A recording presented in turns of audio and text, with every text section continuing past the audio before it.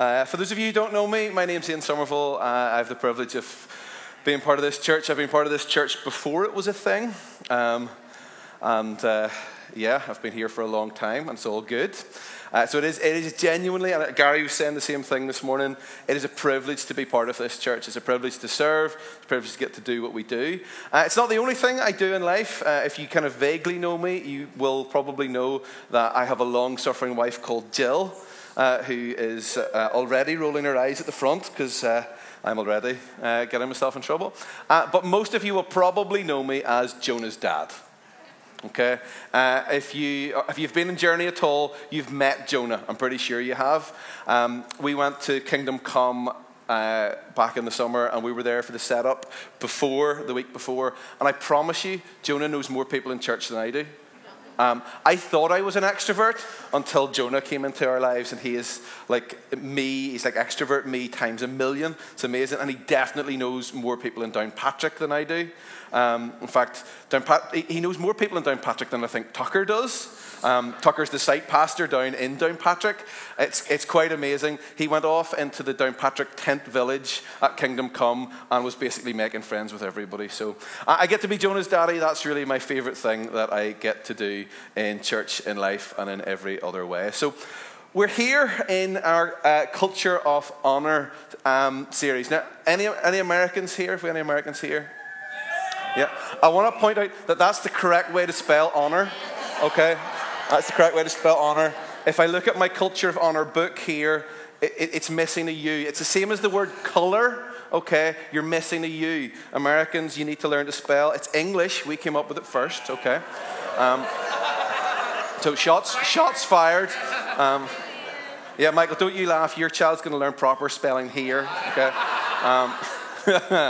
I told you it was a naughty form. All right, so yeah, Culture of Honor.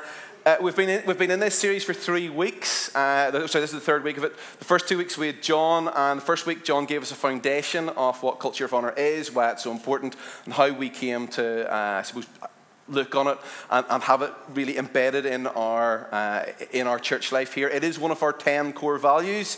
If you want to go and look at our core values, they are on the website. You can go and read them, and this is one of the ones that you'll find there. Second week then, you came back after last week, which is good. You must be the tithers that were comfortable enough with what John was saying, or you've gone and adjusted your giving in the past week. It was challenging, yes. It's always challenging when we talk about money, because when you talk about money, we spend our money on the things that our heart really prioritizes. So when you start to challenge people on money, it can cause offense very quickly. I thought John dealt with it very well last week, but I left challenged, and I hope you did as well. I'll be honest, as I've been preparing this week, every time I have come to this portion of my sermon, I've gone off on a bit of a rabbit trail in my head, or as I've kind of been orating this myself. And I'm going to put the brakes on and try not to do that. However, I do believe the Holy Spirit wants to underline something from last week, that commitment to church is more than just turning up every couple of weeks.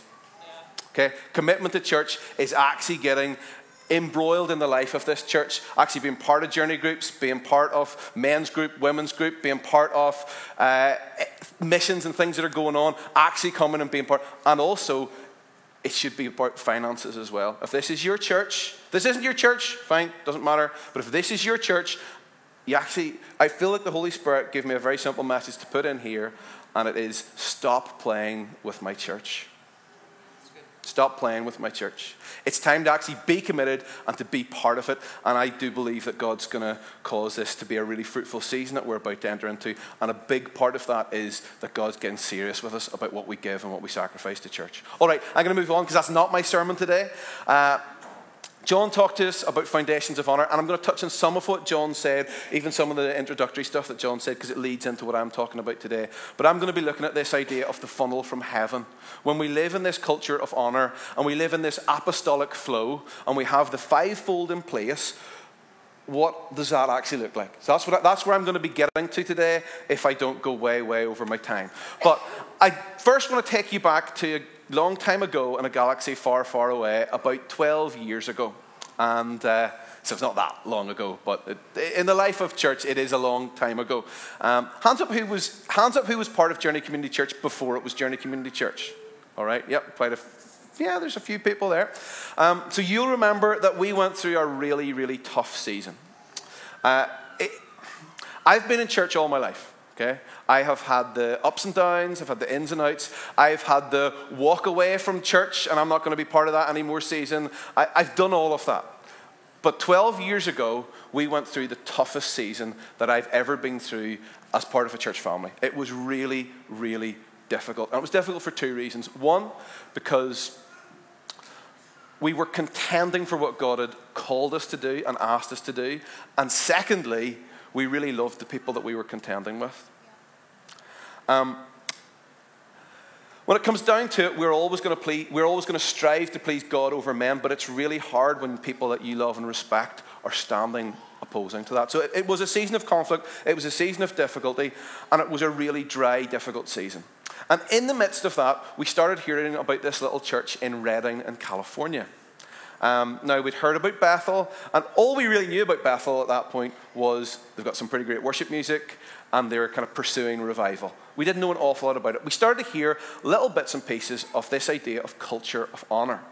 I was thinking about it, and I went on to Amazon and went, oh, look, there's a book about culture of honor. Clicked order, and it came, and it arrived, and came into our house. And this isn't actually my original copy of it. I gave it away to somebody.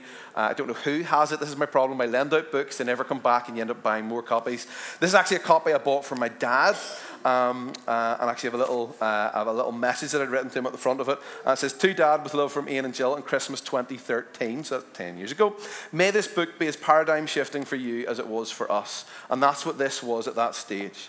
It was as if you had the thirstiest person in the world being given the cleanest, purest water. It was as if you had the hungriest people in the world being set down to this incredible banquet of food. We went from one paradigm and we looked at this and we went, oh, hang on, we have got this totally wrong. This is what this is supposed to look like. This is what church is supposed to look like. This is what relationships in the kingdom are actually supposed to be about. And it completely changed everything.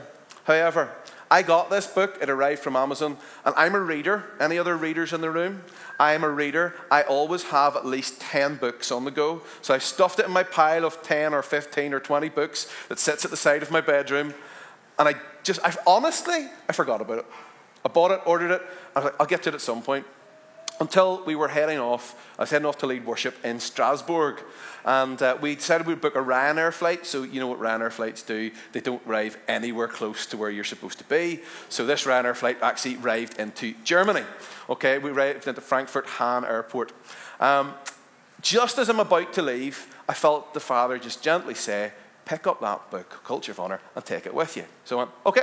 I've learned over the years, if the Father says, do something like that, you just do it. Did it subconsciously, didn't think about it. And honestly, again, I forgot that I had the book even with me.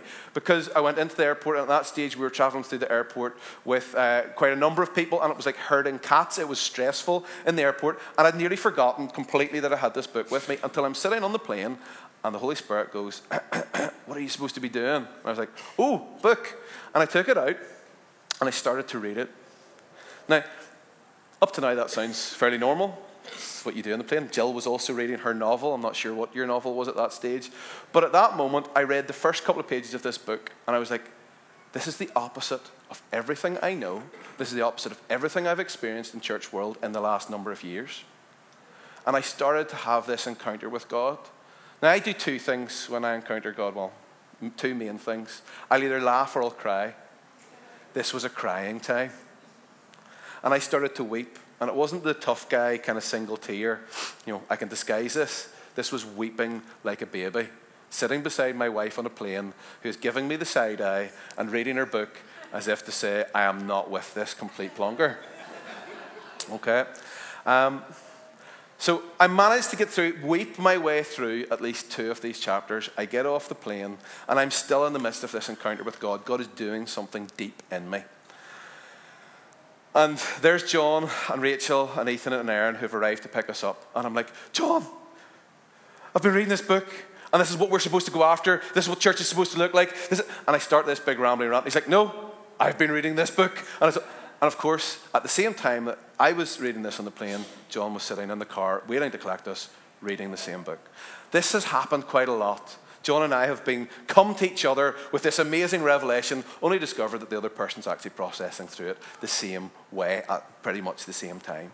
So at that point we went, okay, God is on this, and we set our stall towards us. Now, this is the thing about culture of honor. We do not get this right all the time. It's a really high, lofty thing to aim for. In fact, if truthful, we probably get it wrong far more than we get it right. But we set our stall after this. We said, this is what we're going after. This is what church culture should look like. And this is what we want to be part of Journey Community Church. So in a real way, and I'm not overstating this to say, our church wouldn't exist if it wasn't for this value. If it wasn't for this revelation of the culture of honor that came to us at that stage, this church, we might have got round to planting, but it would have been a complete mess. We wouldn't be here today. You would not be within the sound of my voice. Dear knows what would have happened. This came along at the right time. The Holy Spirit brought it in, and our church, in a very real sense, was birthed out of this revelation. Did we get it right? No, we don't. But we strive for it. We go for it. And this is what we feel is different about Journey Community Church. You can come in here and you can go, okay, well, it needs to be a wee bit more organised about this, and that needs to be sorted out. But essentially, when you come into Journey Community Church, hopefully one of the things that you encounter is the fact that everyone has a place, everyone should be honoured, and this is something that we try to live. Okay? So to explain a little bit about what it is, I'm going to let Danny Silk's words be our kind of guiding quote here. And he says it like this, and this may appear on the screen for us. The principle of honor states that accurately acknowledging who people are will position us to give them what they deserve and to receive the gift of who they are in our lives.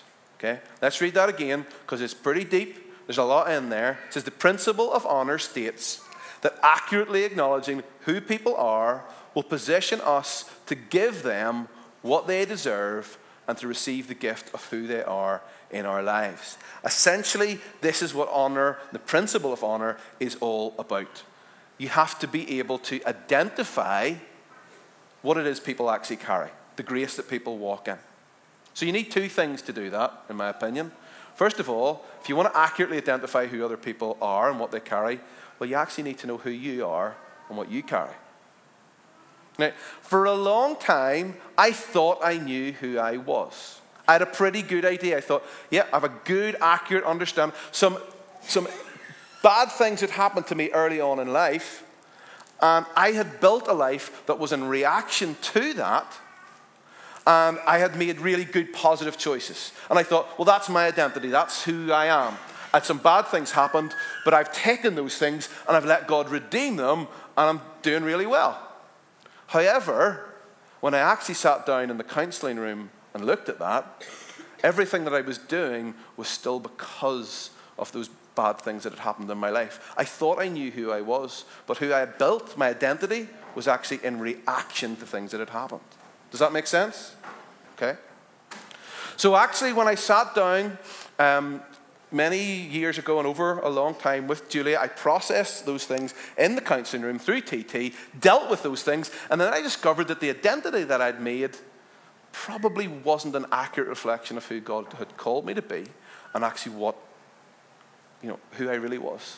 And when I started to identify who I really was, I started to not really give a monkey's what you thought of me. And what happened out of that was, instead of interacting with people through all this negative stuff that had happened to me, I started to actually identify, oh, that thing that really triggered me and annoyed me about that person, actually that person's not so bad. I can actually see the gift of God in their lives. By clearing up who I was much more able to see who other people were. Okay? See, this is where the TT people really hate me, because I do this, and then what happens is tonight and tomorrow morning people start booking in for TT sessions. Okay, it will change your life. Okay, it is life changing. I can personally attest to that. It really helped me identify who I was and helped me begin to walk in a bit of freedom. Second thing that we really need is actually a gift of discernment. It's pretty much the missing gift within the church today. We often look at people through our earthly eyes instead of actually looking through our heavenly spiritual eyes and seeing the gifts and the things that people are called to do and seeing people's potential. Okay? Even the difficult people. All right? You know that person who really gets on your goat at work? Probably your boss.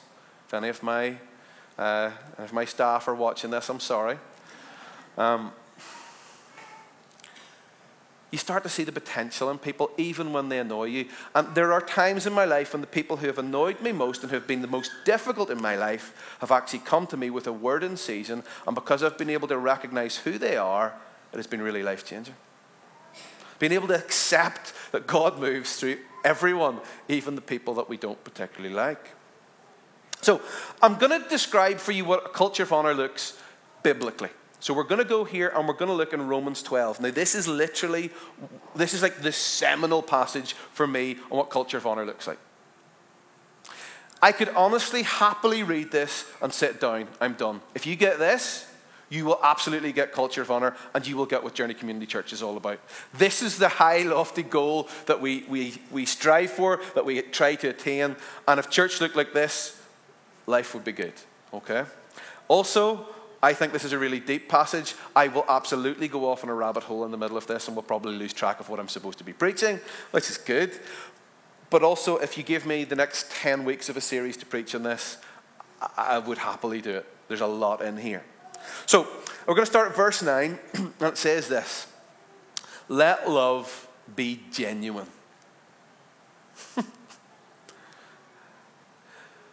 Who can spot a fake a million miles away? Yeah. Does anybody know the phrase cupboard love? Cupboard love for me it's like our cat at home. If I'm standing beside his food cupboard, he comes and rubs up against my leg and purrs at me. And I was like, oh, I love you, you're great. And then, what's he looking? He's looking at me to open the cupboard and give him something. As soon as you give it him, he clears off or he scrabs your eyes out because it's a cat. Cupboard love. He's not loving me and giving me affection because he loves me. He's loving me for what I can do for him. So again, you can spot a fake a million miles away. We're actually not even a verse in, so let's try and rein myself in. Okay, let your love be genuine. Abhor what is evil. Hold fast to what is good. Love one another with brotherly affection. Everyone say brotherly affection. Everyone say family. Okay, it's going to be really important in a minute. Outdo one another in showing honor. Do not be slothful in zeal. That means basically don't be lazy in being enthusiastic about the things of church and the things of God and things in the church. Don't be a lazy bum in church, all right? I nearly used a different word. Be fervent in spirit. Serve the Lord. I mean, come on. This is it. I don't need to preach any more than this. This is straight from Scripture. Rejoice in hope. Be patient in tribulation. Be constant in prayer. Let me tell you, as a prophet in the church this morning, we're going to have to get a lot more serious about prayer. I made the mistake, and I do consider it partly a mistake, of going to Lou Engle at the end of Kingdom Come and asking him to pray for me. I've been messed up ever since. My prayer life has changed. Fasting has become a regular rhythm in my life. And I've also been plagued with crazy, crazy dreams. I went through 14 nights after Kingdom Come. I had at least 2 or 3 prophetic dreams each night. And Jill will tell you, I would wake up at all hours of the night and I would try to put these down into my dream journal in my phone. And Jill would be like, would you go back to sleep? I'm like, if I go back to sleep, I'll have another dream and I'll have to do this all again when I wake up again. Okay? And from that, I would say about maybe once or twice a week, I've been having these crazy, crazy dreams. I'm telling you that the next thing that we really need to get plugged into as a church is being constant in prayer and intercession. Okay? The next season will come, the fruitfulness will come, but it's going to be a lot more easy if we've actually built in the constant rhythm of prayer into what we're doing. Contribute to the needs of the saints and seek to show hospitality. This is what John was talking about last week. If we would contribute to the needs of the saints in the church, if we would give the finance and the tithe and above and beyond that we're called to give in the New Testament, well, I'm telling you something, this church would be an awful lot more hospitable. We would be able to do the things that God has called us to do without striving to focus and go off mission to do things to bring finance in. This is my sermon here. I don't need to do any more than just read this passage today. Bless those who persecute you. Bless and do not curse them. Rejoice with those who rejoice. Weep with those who weep. Live in harmony with one another. Do not be haughty, but associate with the lowly. Never be wise in your own sight. Repay no one evil for evil, but give thought to do what is honorable in the sight of all. If possible, so far as it depends on you, live peaceably with all. Beloved, never avenge yourselves, but leave it to the wrath of God. For it's written, vengeance is mine. I will repay, says the Lord. Hands up who knows anybody in their lives who keeps a score in here. Okay? I know lots of people, and I don't know how they live because there's a constant scoreboard going on in their head as to that person did something nice for me, I have to do something nice for them. That person did something nasty to me, I'm going to do something nasty to them. A constant scoreboard ticking over in their head. Here's the thing. In the church, somebody does something to me that I don't like, I have to lay that down. I have to put that down. I don't take things into my own hands. And can I tell you, that's one of the hardest things as human beings, because somebody messes with us or somebody messes with my family. I want to mess with them. It's a natural human thing. I will repay, says the Lord. To the contrary, if your enemy is hungry, feed him. If he's thirsty, give him something to drink. For by so doing, you will heap burning coals on his head. Do not be overcome by evil, but overcome evil with good. I really could get lost in this scripture, and I'm going to try and move on to the next bit of the sermon, which is what I'm supposed to be preaching on. But I think there's something important here. I want you to go home. This is homework. This is teacher coming out. I want you to go home and I want you to really read and digest that passage. There's a lot in there. But if we allowed the Holy Spirit to craft us and to sculpt us as a church that looked like that, as a people that looked like that, we would see a mighty move of God in this place. We would have an incredible established culture of honor in this place. I do believe we have an established culture of honor in this place, but it would be like throwing gasoline or jet fuel on that fire. Why did I say gasoline? It's because I've been slagging off Americans. So petrol or jet fuel on the fire, and it would, gasoline, for goodness sake. Gasoline, yeah. One of the things, so I'm going to bring a few things out of this passage before we move on. The first thing I want to do is this idea of brotherly affection. Family is family is family is family. I feel like I'm in a Fast and Furious film. Right? A couple of things about family. I don't know what your family was like when you were growing up. I don't know what your family's like now. Okay, I know some of your families and what they're like. But my sister and I could have fought like cat and dog. In fact, we could probably have killed each other. In fact, to this day, if Sarah was coming to my house today, within about 3 seconds of her being in my house, she would be able to annoy me enough that I would be absolutely like ready to kill her. And vice versa. Because we grew up together, we know each other's kryptonite, and we can push each other's buttons because we're family. But let me tell you something. If you were to mess with my sister, heaven help you.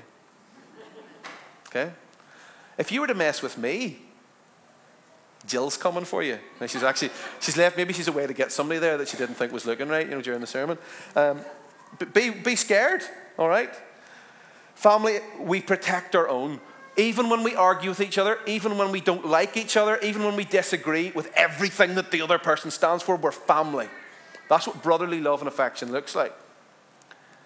I am very thankful that John, Ash, and I have a brotherly relationship.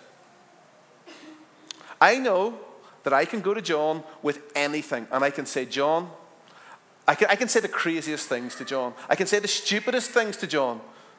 I can be totally wrong with John, and he'll still love me.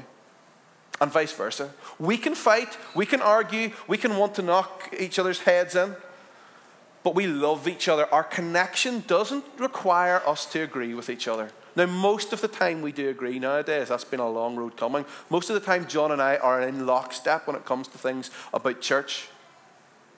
But even if we disagreed, our connection couldn't be broken because we have a brotherly affection that's been given by God, and we're in family. See, here's the thing in a culture of honor. We're in family. We're connected to each other no matter what the argument is about. So as soon as you can get this idea of taking agreement off the table of your relationship with people in here, with people in your lives, the sooner you'll start walking in honor. Okay? Second thing about family is this. My family know the real me. My mom and dad knew the real me. Jill, heaven help her, she knows the real me. She used to live with me. Imagine living with this day in, day out. She knows me. But we know each other's good things. We know each other's bad things. We know each other's potential. This is the thing. Good, healthy family calls out your potential. What Danny Silk talks about is calling out the gold. That's a very American way to put it, and that's okay, because I actually think it describes perfectly what you're doing. You're trying to call the potential out of someone. We need to see who we are, and actually when somebody interacts with you in a way and you go, no, that person's really being this, we need to understand they're walking in a different calling to me. They're speaking a different language to me, and actually there's something good in there that I need to call out of them and them from me. We need each other. We're called to live together as brothers and sisters in brotherly affection and call the best out in one another. And that's flipping hard. Like, that is really, really hard. So all of this comes down to, and we're going to look at Ephesians 4 here. All of this comes down to what we're creating in this place is an atmosphere, is a culture of heaven that we call the funnel from heaven. Now, it's an apostolic flow, and I'll explain what I mean by that. If you're new to this, if you've not encountered this idea before of culture of honor, if you've not encountered this idea of fivefold ministry before, you may have in your head the apostles were the 12 apostles. Well, that in itself is wrong, because those 12 go down to 11 when Judas leaves. Okay? That's being polite, when Judas kills himself because he's betrayed Jesus. And then it goes back up to 12 when Matthias gets they literally gambled, they literally cast lots. I mean, would we be comfortable if we were choosing elders in church by casting lots? I think you'd probably expect us to act with a little bit more wisdom than that. But Matthias was actually chosen to be one of the 12 disciples by casting lots. Then we get, after that, Paul the Apostle comes along. Paul, who was not part of the 12, so we've got 13 here. And here's the thing, in Scripture, I don't see anywhere in Scripture where the apostles, where that office ended. There's nothing in Scripture tells me that office ended. Now, this is the argument that people who say, oh, there's no modern day apostles, the argument that they make is that the teaching of the apostles was put into the New Testament, and that's what's to guide the church. We don't need apostles nowadays because we've got the teaching of the church. And there's a certain truth to that, because there is the teaching of the apostles in this book, most of it coming from Paul in the New Testament, who was an additional apostle called after the 12. And there is something about the apostolic is to chart the right course. But what we see in Scripture is that this office of the apostle still carries on today. Now, it looks a bit different today. All right? So let's take a look. We're going to look at Ephesians chapter 4. We're going to begin at verse 10. Really, really seminal passage on this, and I'm sure you've heard us preach on this before. Verse 10. He who descended is the one who also ascended far above all the heavens, that he might fill all things. And he gave the apostles, the prophets, the evangelists, the shepherds, and the teachers. Now, that's a translation thing there, and it's actually a lovely translation thing there. Shepherds, for shepherds, read pastors, because shepherds tells us exactly what pastors are supposed to do. They're supposed to shepherd. Okay?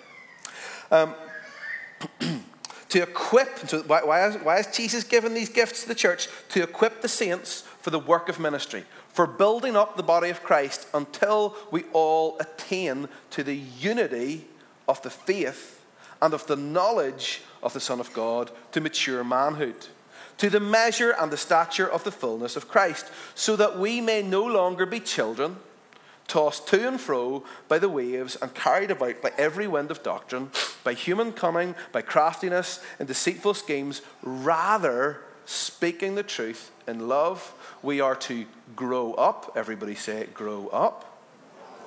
In every way into him who is the head, into Christ. I love it when I pick up the Bible and it tells me to grow up. Okay? That is a prophetic word from the Lord for you today. Would you grow up? Okay?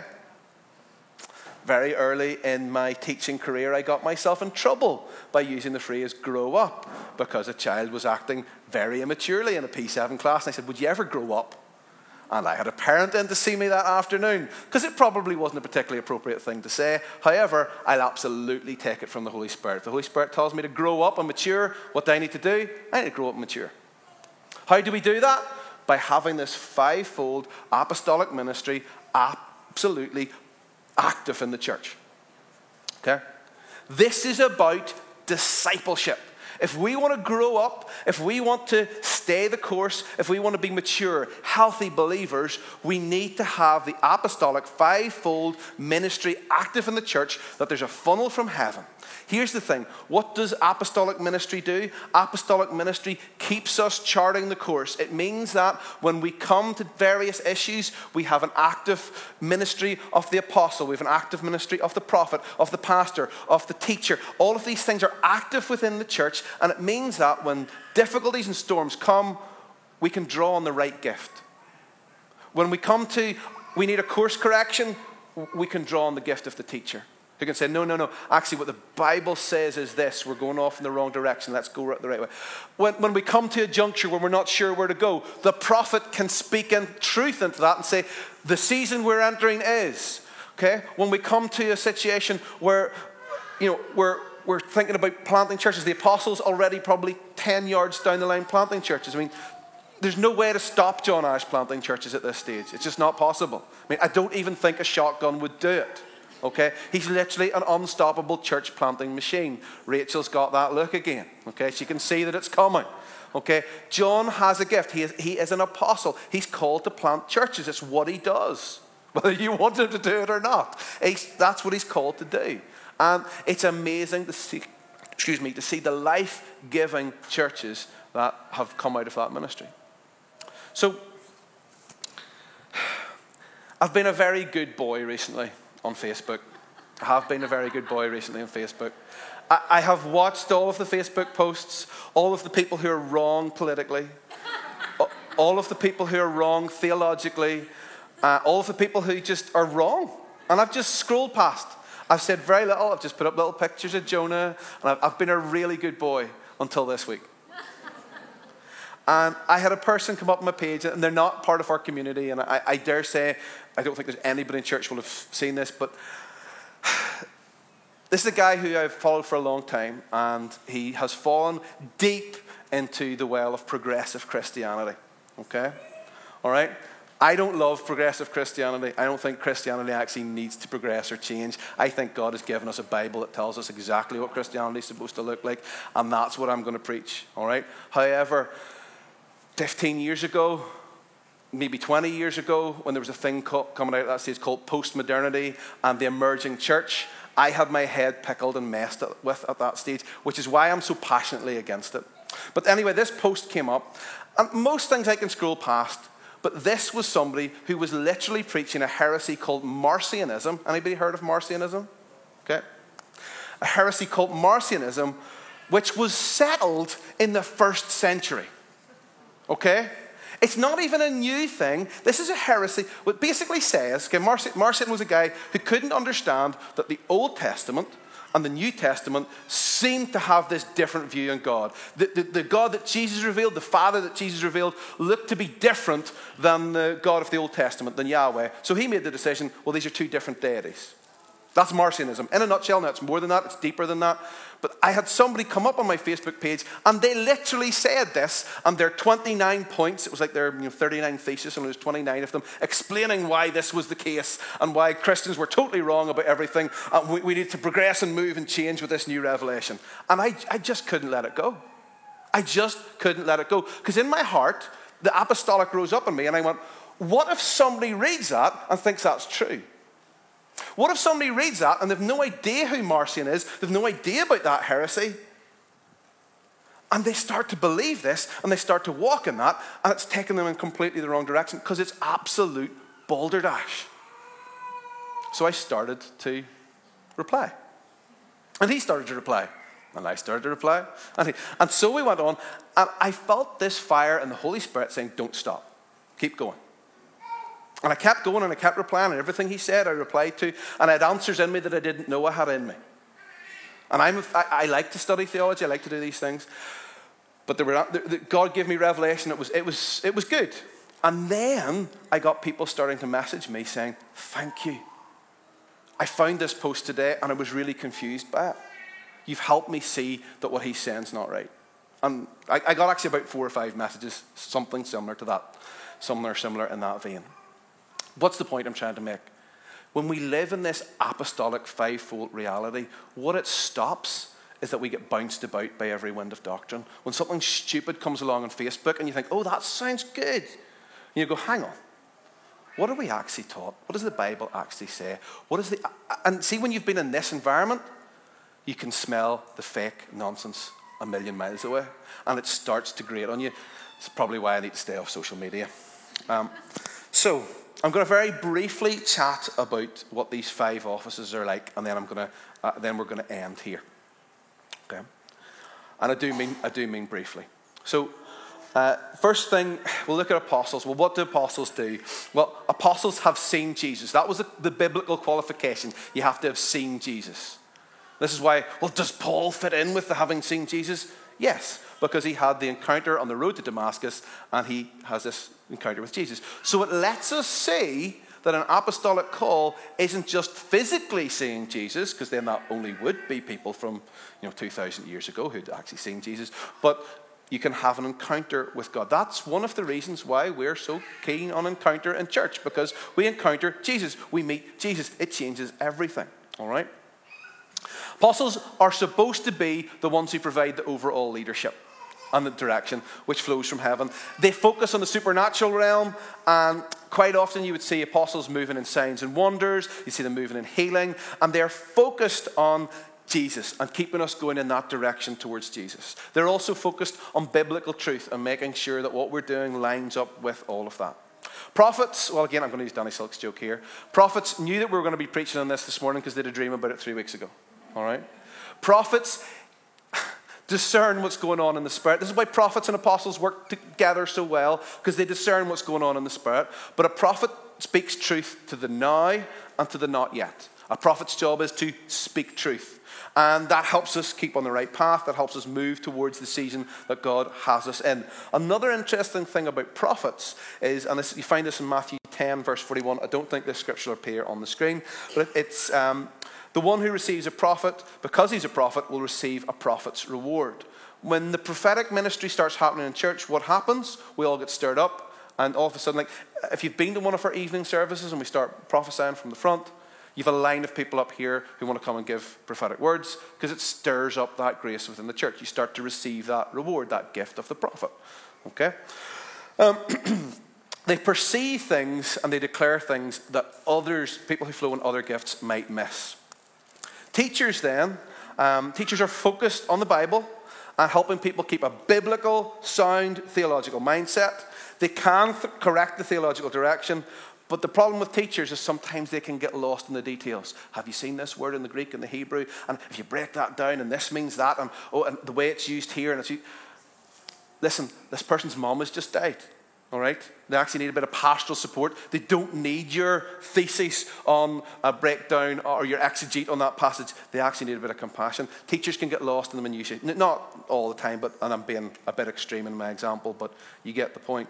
Pastors, of course, they look after you. They look after me. Pastors look after the flock. Everybody loves pastors. Problem with pastors is pastors can, in an unhealthy place, be too focused on people and not on God. That's why, this is the problem with the church today. John is our senior pastor, but John's not a pastor. Does that make sense?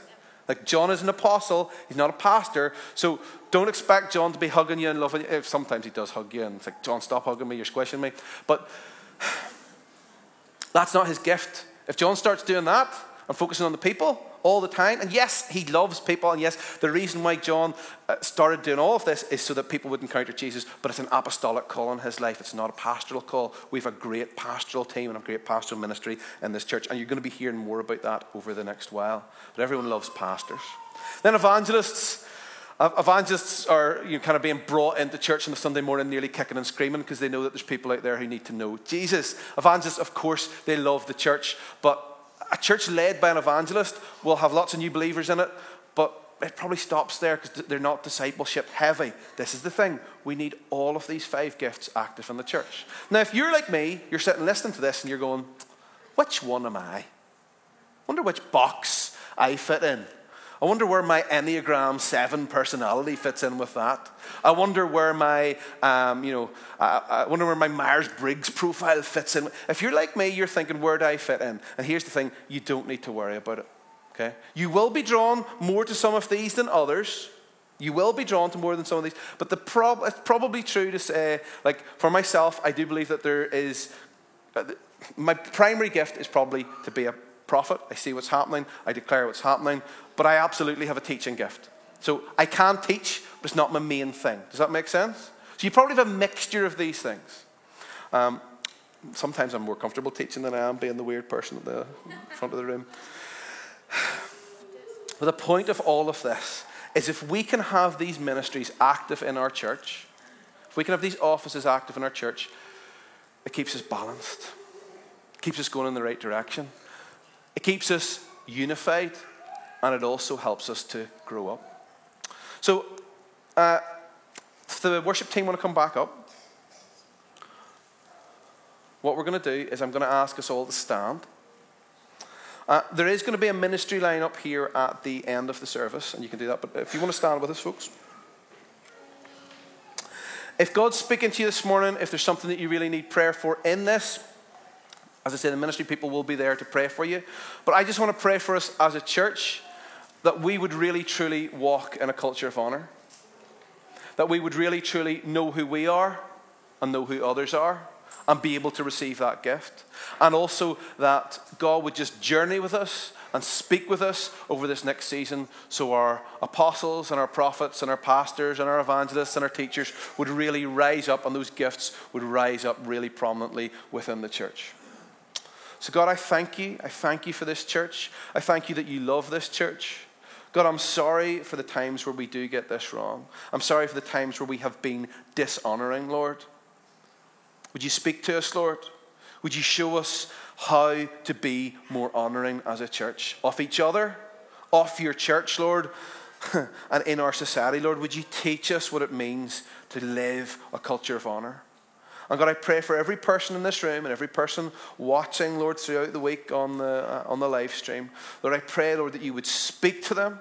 Holy Spirit, you would stir them up and you would stir the gifts of God up in our lives, Lord. You would stir the apostles and the prophets, Lord. You would stir them up, Lord. You would begin to have people operating in those gifts, Lord. That we would begin to have teachers, Lord.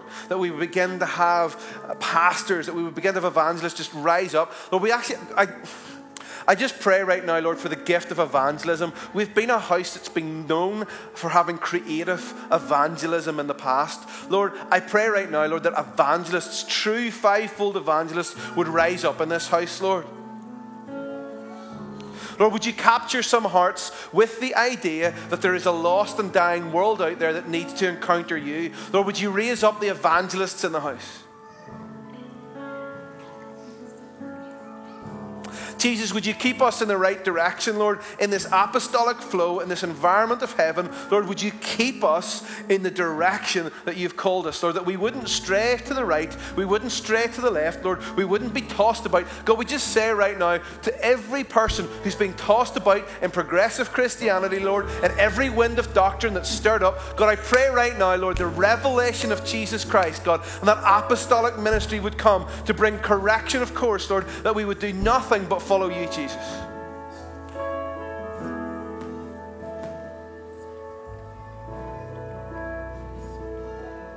God, I pray, Lord, that minds that have been twisted, minds that have been just confused by lies of the enemy, by theological lies, God, would just be released right now in Jesus' name, God. And instead, we would have the mind of Christ revealed, Lord, that we would have the mind of Christ revealed to us, Lord. You would replace our thoughts, our ideas, our hopes, God, with the mind of Christ. Lord, would you do heart surgery on us, Lord, that we would begin to desire your things and not ours?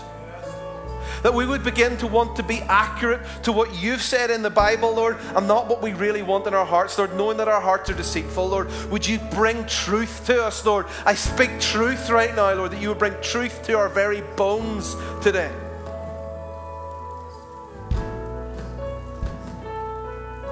Holy Spirit, move. Holy Spirit, move in this place. In Jesus' name. Amen.